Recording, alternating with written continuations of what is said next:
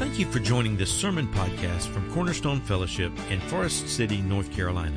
We hope that you are blessed and encouraged by today's message. Cornerstone exists to glorify God as we passionately pursue Him and make Him known through worship, discipleship, fellowship, and outreach. Here's today's message. We're going to look at a passage today found in Matthew chapter 17. Matthew chapter 17, and we will begin our reading in verse 1. Matthew 17, and we'll begin our reading in verse 1. 6 days later, Jesus took with him Peter, James, and John, his brother, and led them up on a high mountain by themselves. And he was transfigured or transformed before them. And his face shone like the sun, and his garments became as white as light. And behold, Moses and Elijah appeared to them, talking with him. And Peter said to Jesus, "Lord, it is good for us to be here.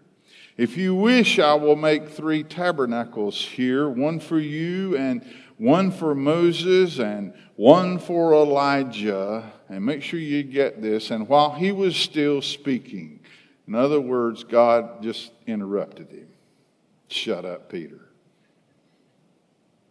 A bright cloud overshadowed them, and behold, a voice out of the cloud said, while Peter was still trying to talk, "This is my beloved Son, with whom I am well pleased."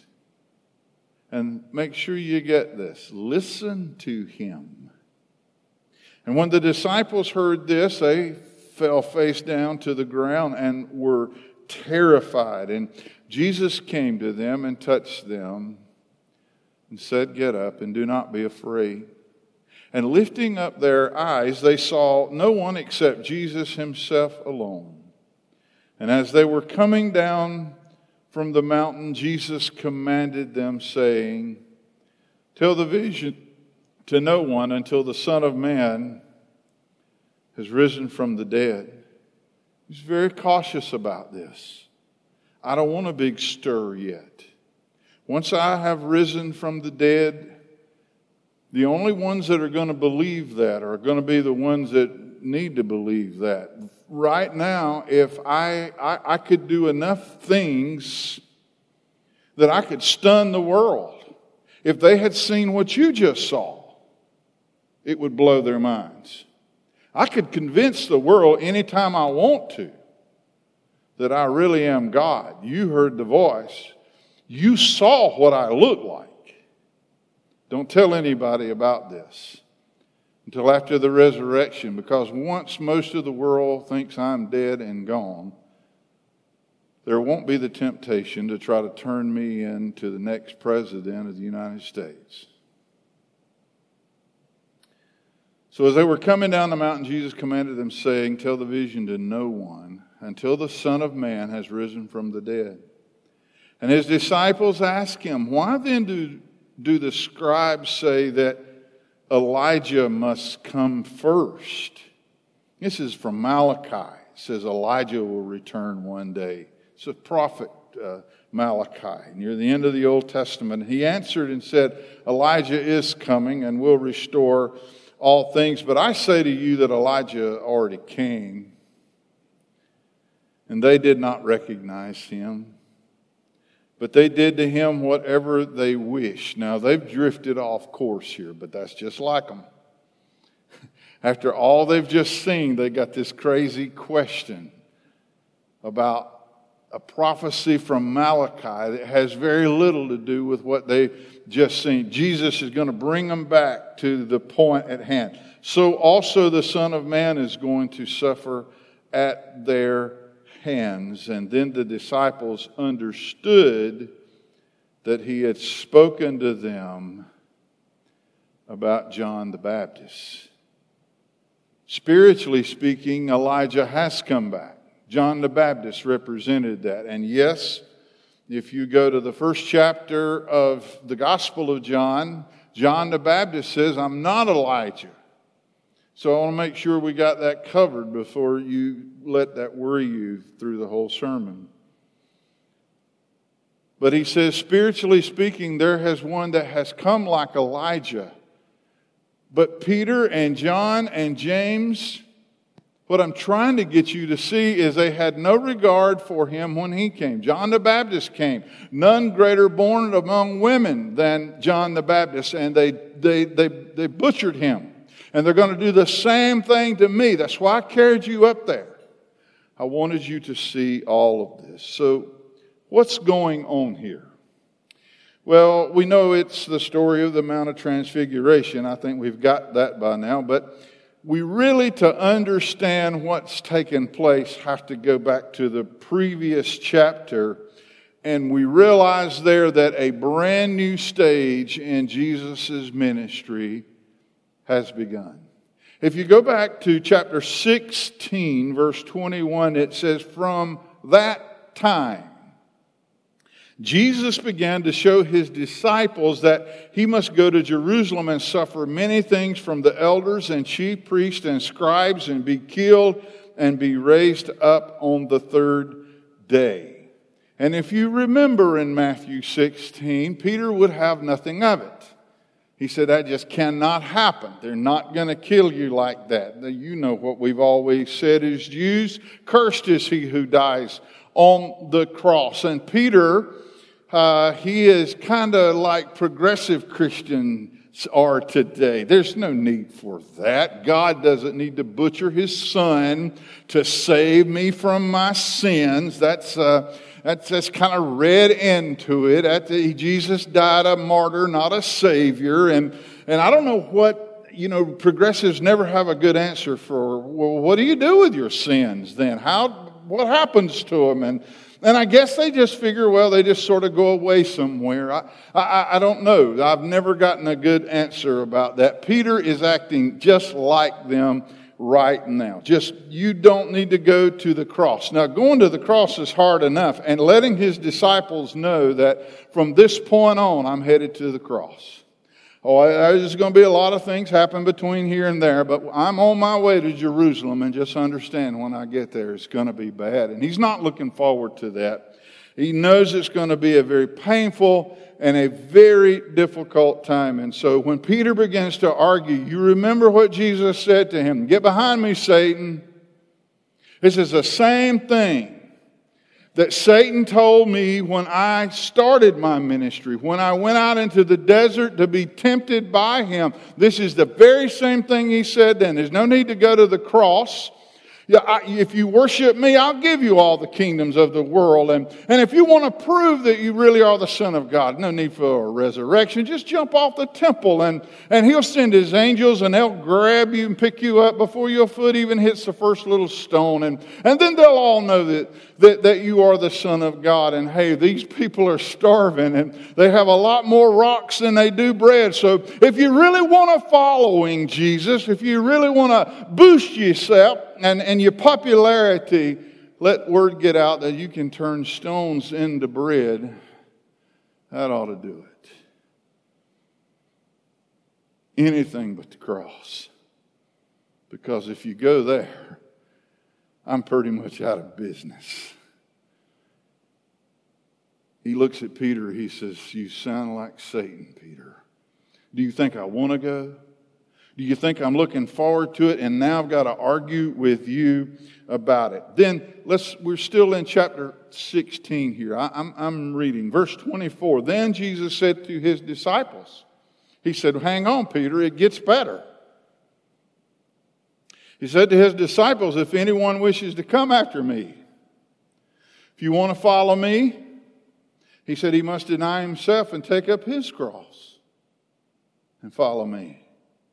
For whoever wishes to save his life will lose it. But whoever loses his life for my sake will find it. Whoever's got dibs on his life, I'm going to do what I want to do. I might be, religious some. I might catch church when I can, but pretty much my life is in my hands. And I don't know that we've ever lived in a time on this earth when self had replaced soul to the extent that it has nowadays. It's all about me. It's all about what I want and what I want to do. And it's about my rights and my whatever. And it's just, we have made the world about ourselves. Jesus said, you do that and you'll lose your life.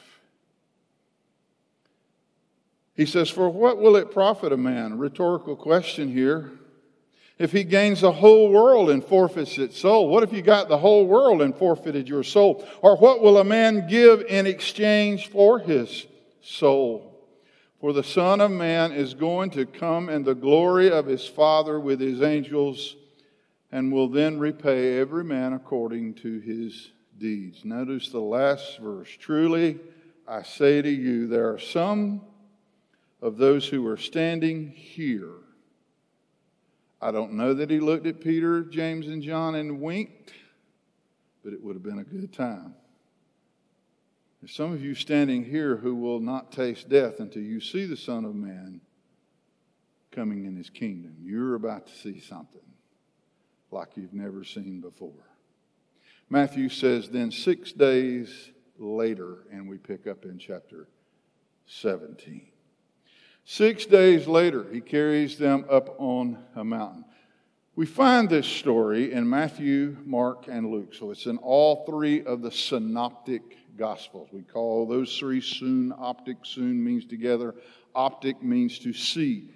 They see the life of Jesus and his ministry pretty much the same way. They use kind of the same pattern throughout their Gospels. John is very different from them, and I would argue that his experience that he's about to have on this mountain is going to affect the way he writes his Gospel. But Matthew, Mark, and Luke, you have it here in chapter 17, and Mark is in chapter 9, and then Luke is chapter 9. Luke gives us more details about it. Luke says that Jesus went up on the mountain to pray and carried these three with him. But when they got up there, it turned out to be an incredible experience. Maybe you've had an experience like this with God. Something happened in your life that just absolutely took your attention away from every worry you had in the world. All of the things that had been important to you, somehow or another, God got a hold of you. He got your attention through that like never before. And Peter says this in verse 4, Lord, it is good for us to be here. I want to share with you today how to know if you are in a good place. How to know you are in one of those places that when you leave there, your soul is nourished. You might not leave there richer as far as human standards are concerned, but you've had an experience there that will change your life forever. You will never, ever be the same again because of what you experienced with Jesus Christ during that time. How do you know that you've ever been or that you're in a place like that? Number one, it's a place where we're led by God. It says Jesus led them. Jesus had to lead them there. They weren't going to get there on their own. Jesus had to lead them. That is so important. And Jesus has already set an example for us. Yes, Jesus, the incarnate God in flesh, he has set the example. It says that he was led by the Spirit. As a matter of fact, that's how he wound up in the wilderness to be tempted of Satan. He was led by the Spirit. And you and I need to be led by the Spirit. A lot of times we throw that around so recklessly. Well, I just feel like God led me. That's easy to paint anything we want to really do on our own. Any idea that we have that we really like. And I would say this, it is a wise and disciplined person indeed that can discern between a great opportunity. Oh man, this opportunity just came out of nowhere. It must be the leading of God. It might be. It might not be. A path of peace. Boy, this is it might not be what I really want to do, but this is what will keep more folks in our church. We'll have a bigger crowd if we do this. And if I leave that alone and don't say anything about such and such or whatever, and then we'll have more folks here or whatever. I'll keep peace in the family if I go this route or that route. And you know how Jesus, He loved keeping peace. I'm not sure where you read that. So we follow that path. The path of least resistance, someone has said, has made rivers and a lot of people crooked. It's very true. Place of predictability. It's a place where I kind of know where I am. I'm not afraid. It just bolts right up to me. And when we see that, sometimes we think, man, that must be the leading of God. I love learning, you know that. I love reading, you know that. I love teaching, you know that. And man, I can tell you there was a time in my ministry to where I knew what I was wanting to do. It bolted right up to me. I was going to be a seminary professor. And I thought, man, this preaching thing was a running start, you know. It just kind of got me going. And boy, and when I finished graduate school, I started making plans then. It wasn't long that I got a letter in the mail. I was pastoring right here in the county, little church over here on Union Road, and back then it was really a little church. We hadn't been there very long, and I get this letter in the mail that I've been accepted at Duke Divinity School. I'm like, yeah, boy, God's will is just unfolding left and right. Here we go. And then the next thing you know, if that wasn't enough, I get another letter in the mail. Just graduated, I don't know, a month or so. I get another letter in the mail that I'd been given a presidential scholarship to go to Southeastern Seminary in Louisville, Kentucky. And if you know anything about our 6 seminaries, they don't do that much up there, but I would have. Oh yeah, you can't get more academic than that. I thought, yeah, man, this is God. He's working all of this out. And I never could get a peace in my heart about it. Loretta and I, we talked about going down to Duke one day and spending the day and all of that. And man, I just thought, boy, this has got to be of God. And I never, ever got a peace about it. All I could get in my mind was God had called me to do what I'm doing this morning, standing here in front of you preaching the Word. And I just could not get away from that. And the more I prayed, the less peace I had about it. And I can tell you now, had I not just really had God to just put it right in front of me and let me know that, Mike, I did not call you to be a seminary professor. I called you to preach the Word of God and to not preach it to a bunch of intellectuals. I wanted that in that climate. I wanted in that community. I enjoyed that. And I thought, man, I'm going to be a hit right there, boy. That's going to bolt right up to me. It would have been a disaster. Oh, I could have pulled it off and just kept telling myself it's God's will. I don't know, but I have a friend of mine named Kenny Gooden. I don't think any of you know him, except maybe my wife, but Brother Kenny and I went into ministry about the same time, about 41 or 2 years ago. He's at Union Grove Baptist Church up in Yadkinville. We talk every once in a while. He and I were friends with about a dozen other pastors, young men at Fruitland. All of them. Something happened. Some of it was not their choice. Some of it was their own undoing. Still friends with a lot of them. But Kenny and I are the only two in that whole group that are doing what I'm doing this morning. Still standing up in a pulpit. Still preaching the Word of God. Because that is what God called me to do. Go where God leads you. not where you want to go and say, God led you. I mean, if I did that, and I've seen people do it, I would feel a call to start a bass fishing ministry. Oh, we'd pray before we launched, and I'd do a devotion or a deer hunting ministry. Oh, yeah. And when we'd be out there tracking those deer, I got some blood here. Amen. I see the blood, brother. We could quote some verses. We could make it into something another that was enjoyable. And basically what it would be is just doing what I want to do and slopping the paint on it that this must be God's will. And you see how well I paint now.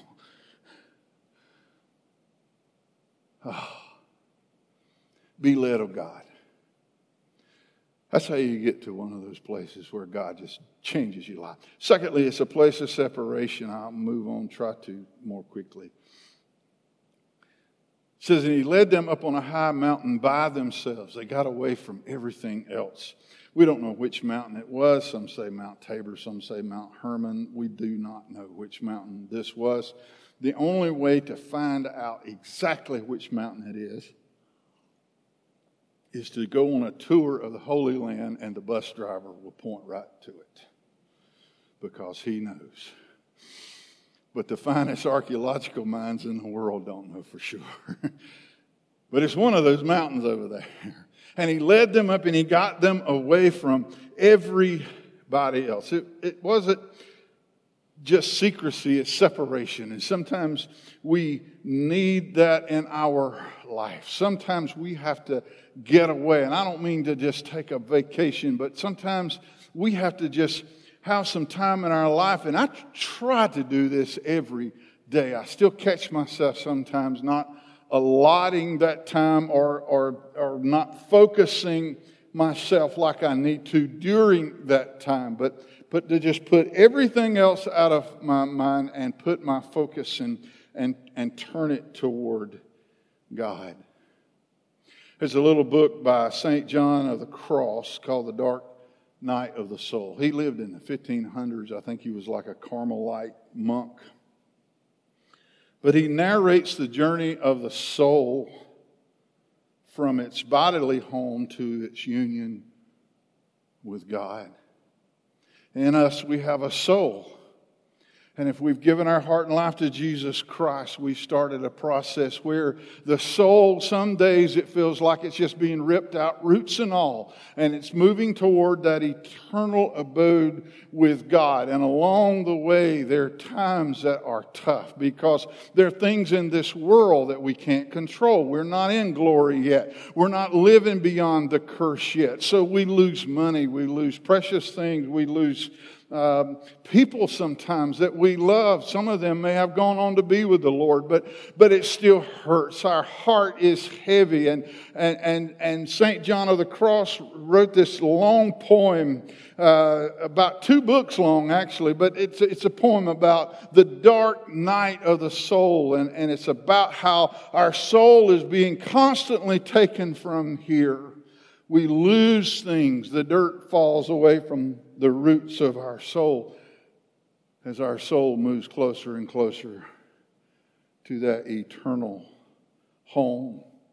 The journey is called the dark night because the darkness represents the hardships, he says, and difficulties the soul meets in detachment from this world. We are going to run into some things here that are going to be tough. And reaching the light of the union finally that we have with our eternal Creator. We will finally be there one day. He says this, and I'll quote him.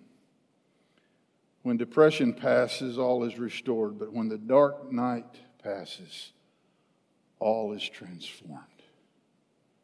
One day we will be with God.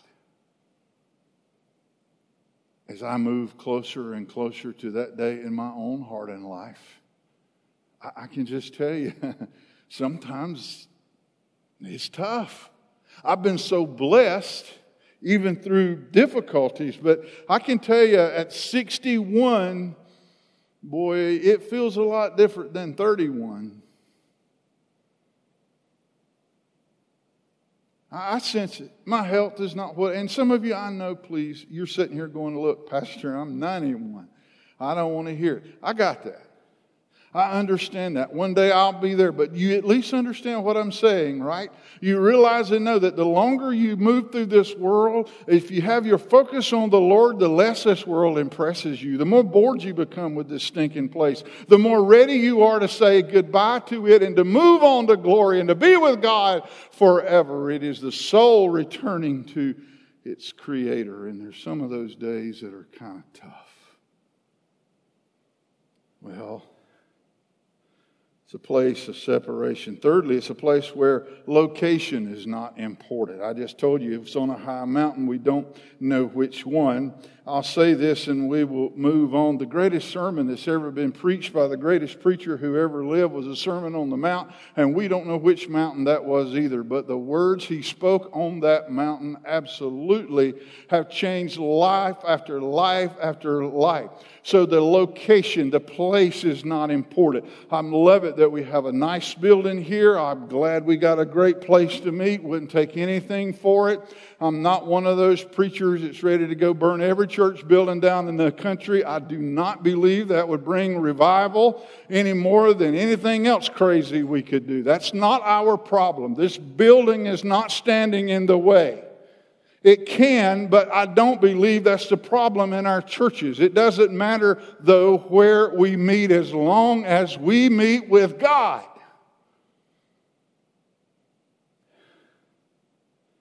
Number 4, it's a place where we can see the glory of God. Just kind of listed them here. Nothing fancy about the outline. Verse 2, it says, and he was transfigured. Metamorphao is the verb form of the Greek word. We get our word metamorphosis from it. It means a transformation that starts inside that makes itself evident on the outside. He was transformed, transfigured. Identical same word used in Romans 12, 1 and 2. Be transformed by the renewing of your mind. Exact same word. So it's to happen in us as well. But he was transfigured before them, and it says his face shone like the sun, and his garments became as white as light. Man. You see, this is what happened. Most of the time, when Jesus walked this earth, he looked way more like a carpenter than a creator.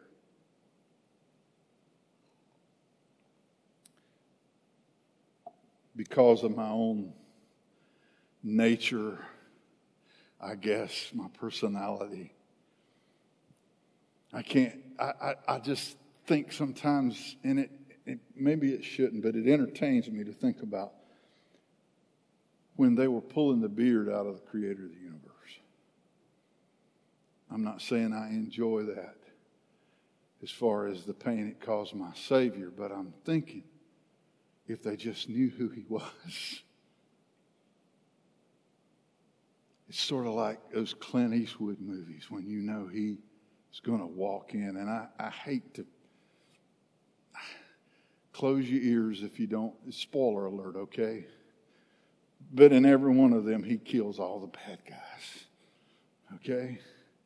That's why he's 100 years old. He killed them all. Josie Wells. Oh, man.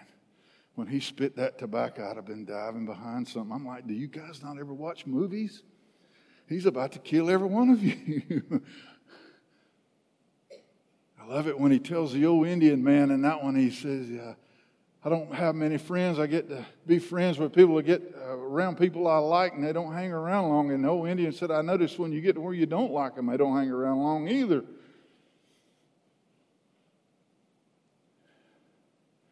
Man, this is the creator of the universe. Had he not been going there to die for a wretch like me, the first time that man slapped him, he could have just stopped him and said, you touch me again, and I'll give you your own universe. And you talking about climate change. Wow. But no. As a sheep led to the slaughter, He just was quiet before those who sheared him.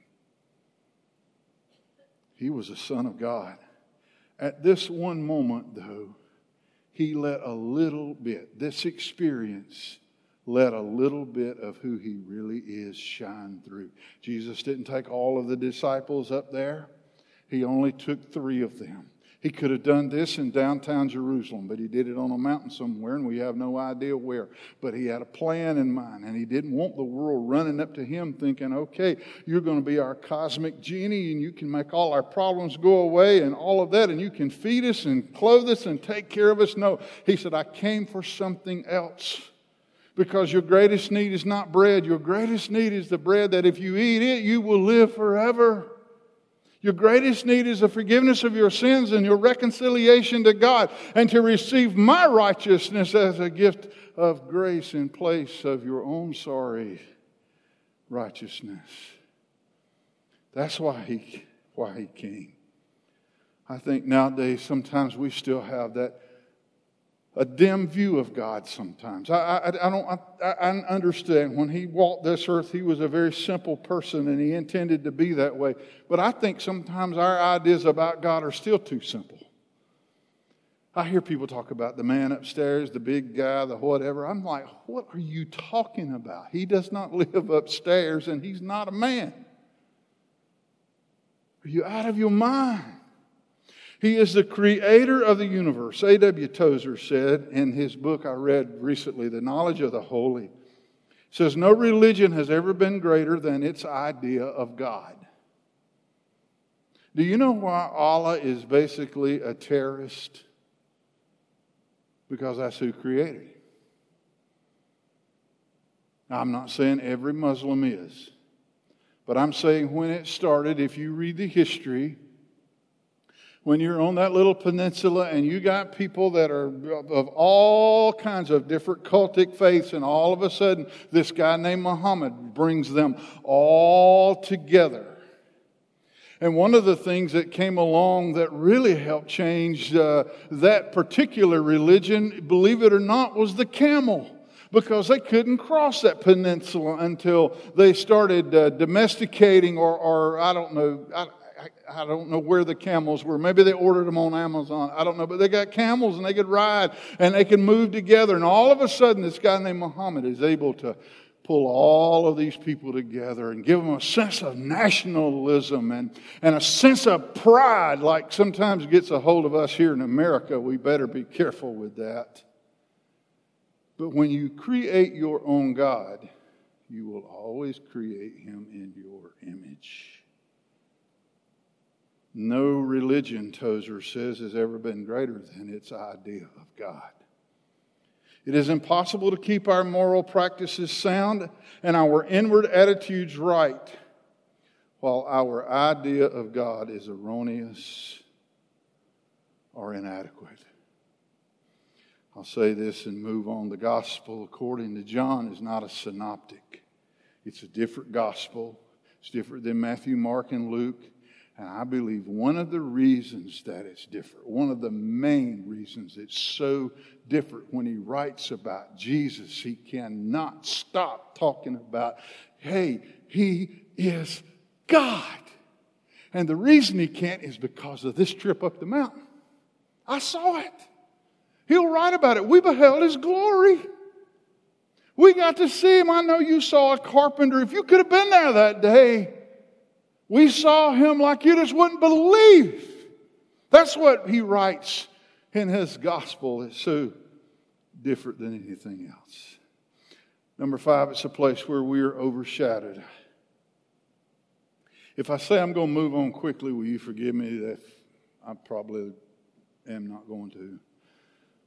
I feel like maybe you will stay if I keep saying I'm about done. Verse 5 says, a bright cloud overshadowed them. That's what should happen when we worship God. We should be overshadowed.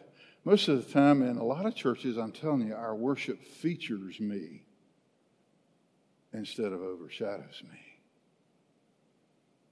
I've never in my whole life been more tired of church becoming a gig. A place where all the local musicians and singers I love today. Man, it was simple. It was vertical. We were singing to God. Man, I love that. It was so awesome. And yeah, I like it some days when we rock it out. Man, when Glenn Wilson used to sing, "Sweet, sweet presence of Jesus." Don't get me started, I'll sing it.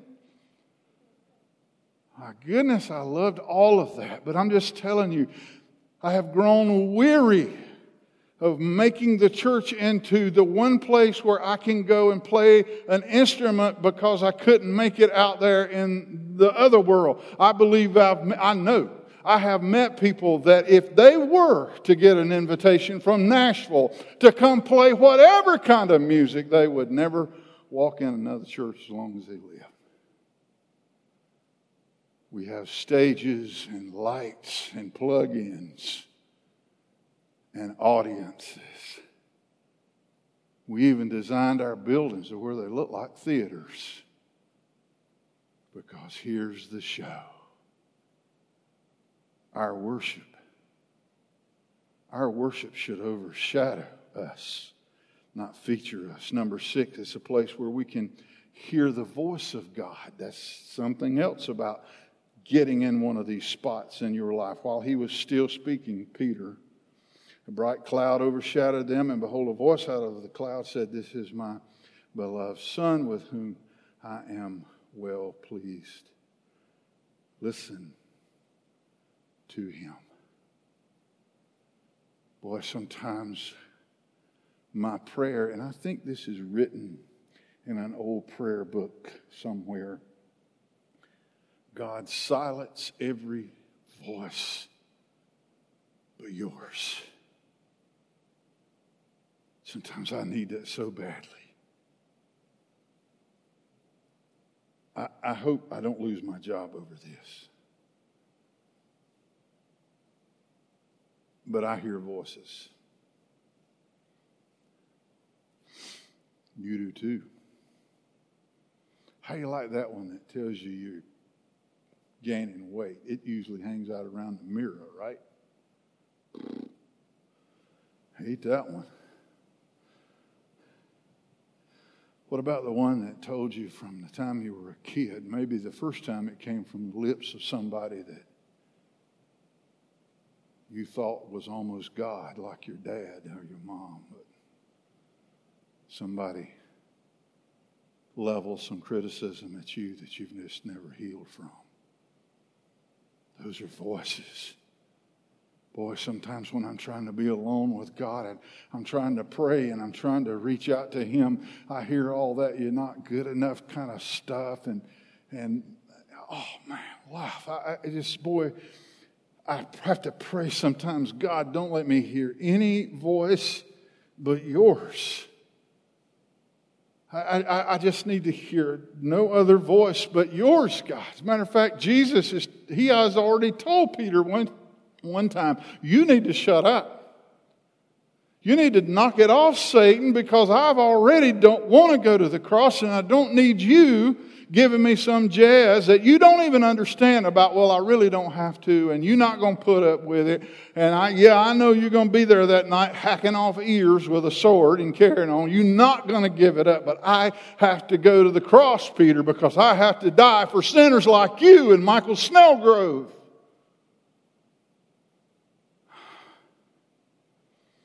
Sometimes I just need to hear God's voice.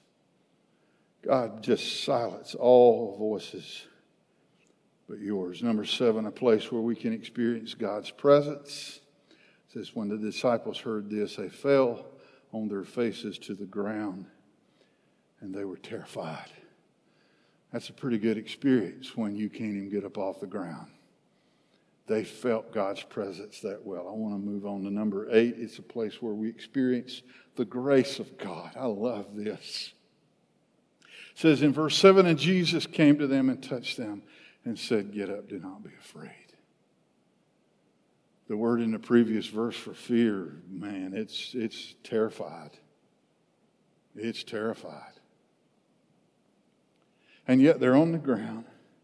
They're face down, and they're lying there, scared out of their minds. They can't even stay on their feet anymore, and they feel a hand touch them, and it's Jesus. And he says, get up. It's okay. It's all right. It's all right. Man, sometimes, boy, I can tell you, whether it's God or life that puts you flat on your face, there's just nothing in the world like knowing without a shadow of a doubt when I was in the middle of that darkest night that I felt the hand of God touch me. I felt the hand of God reach out to me, and it might not have been something you visibly saw. Maybe it was far more clear than something you would visibly see. Maybe it had more clarity than that. Maybe you knew that God touched me and God brought His comfort to me, and I could feel God put His arms around me and hold me when I felt like that life was worth nothing anymore. Felt the hand of God. Number 9, a place where we can find assurance. In verse 5, the voice said, this is my beloved Son, in whom I am well pleased. He's on the right path, and He's doing the right thing. Now, I know He's God. I know the voice is coming from the Father. It's speaking over the Son. I know that that's not 3 different gods. I got all of that. There's no way I can explain the Trinity. If I had that ability, I doubt there's any of us here that could understand it. It's hard for us to even wrap our mind around that. But God is making a statement. This is my beloved Son in whom I'm well pleased. And guess what I've done?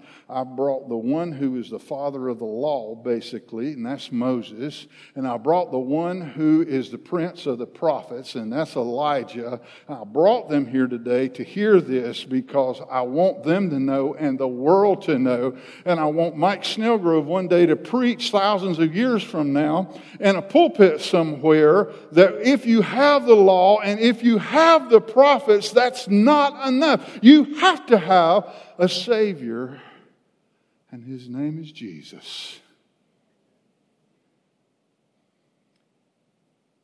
His name is Jesus. And last of all, it's a place of instruction. The voice from God said, listen to Him. This takes us back. I love passages that do this. Circle back. I guess you've heard that lately. I have to circle back to you when God circles back to us right here.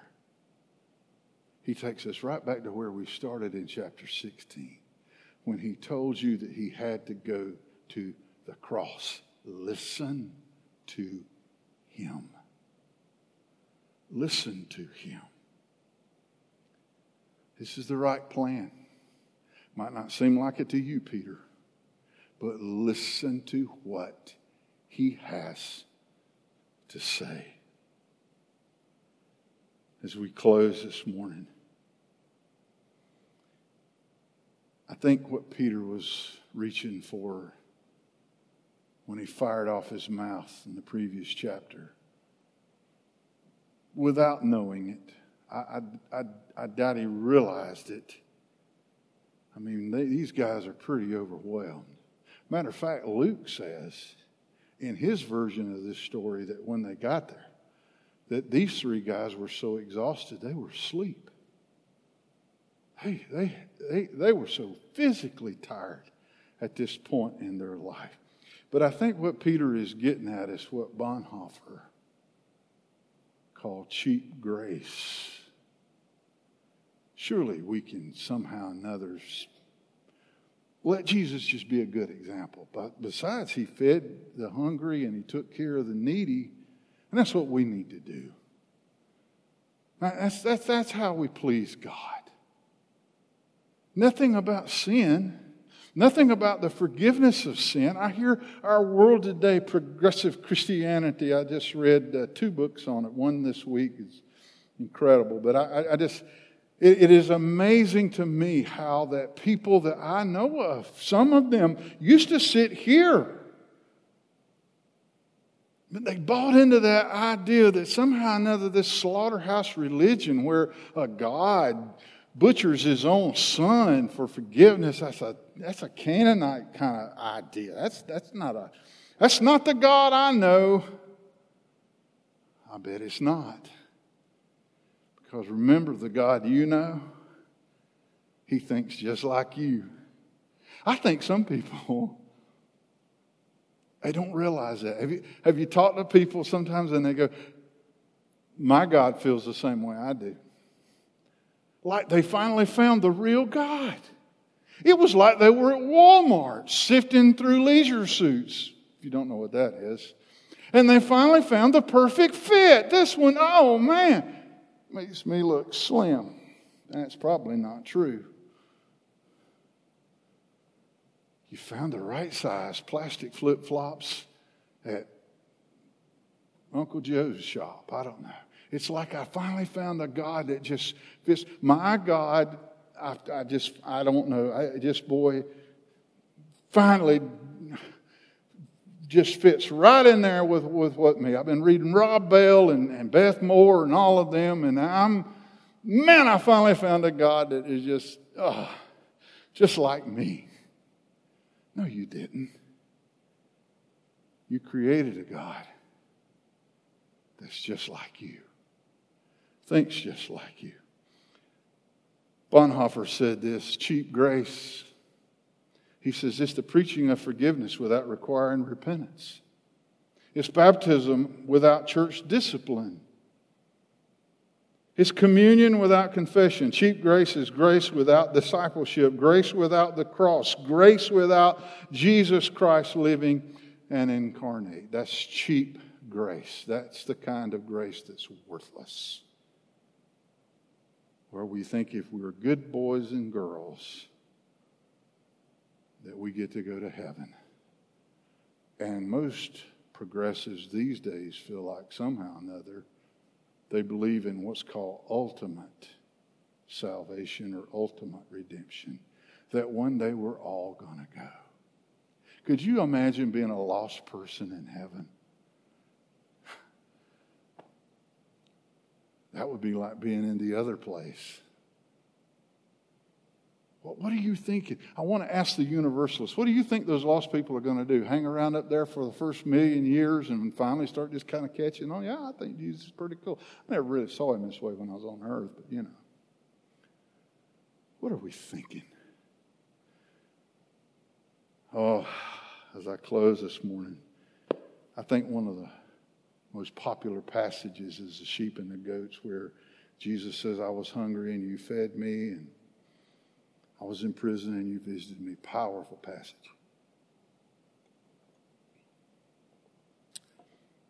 A lot of people like it because it's social gospel if you don't read it all. Because if you read to the end of it, he tells those on his left, depart from me into eternal damnation, where you will spend eternity in hellfire. Most of the time they don't quite make it to that last verse. They're ready to open a soup kitchen already. Oh yeah. We're going to be good boys and girls and take care of folks. I can tell you something. Our greatest need is to be reconciled to God, our Creator. That's what Jesus came to do. I can't tell you how my life has changed in the last year. I know you're thinking, well, you sure try every week. I'm sorry I can't shut up about it. I say this all the time. I'm not glad this happened. I'm not glad they found a tumor in my colon. I'm not happy about any of that. Whew. That week in the hospital, my goodness. I'd tell you more, but my doctor's sitting in here this morning. Whew. What I am saying to you, though, is this. I've been to a few places in the last few years where I couldn't hear any voice but His. And where I was so flat on my face and so afraid that I could finally feel the touch of His hand saying, either way, no guarantees, but either way, it's going to be all right. It's going to be all right. I'm with you, Mike. I finally got to see God in that kind of light. It's changed my preaching. It's changed my attitude. My goodness. I even love my wife more. Really. I tell her, I think every day how much I love her. I used to not tell her, but about, I don't know, a couple of times a year maybe.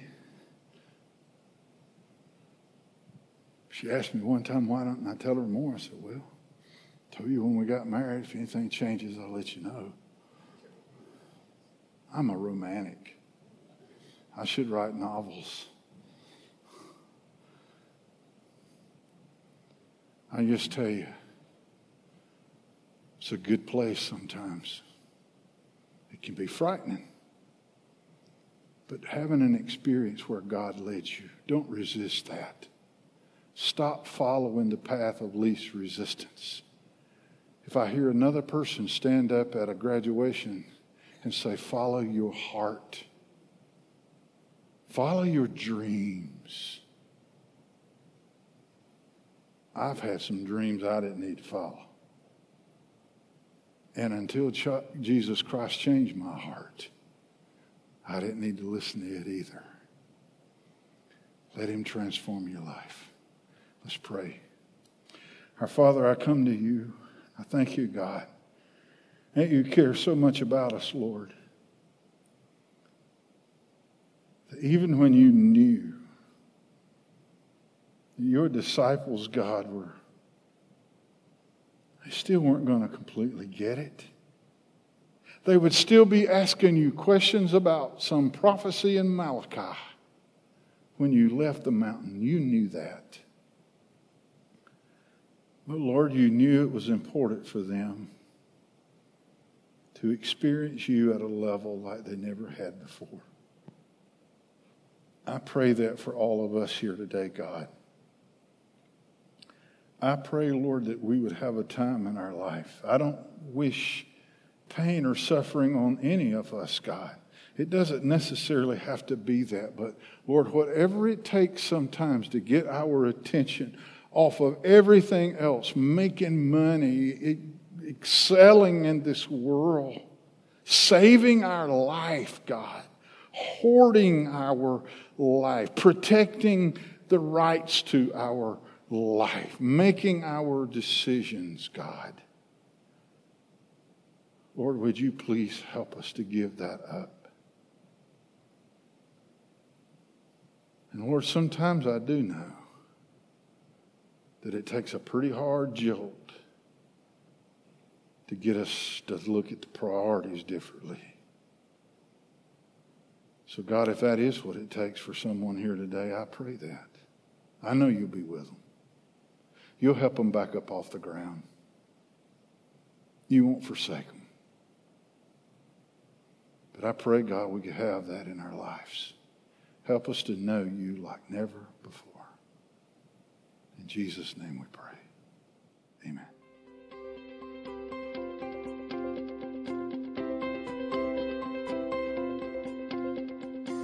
Thank you for joining us today. If you have any questions or would like to know more about Cornerstone, please visit our website at servantsway.com or email us at office@servantsway.com. Cornerstone Fellowship is located at 1186 Hudlow Road, Forest City, North Carolina. Please join us again next week.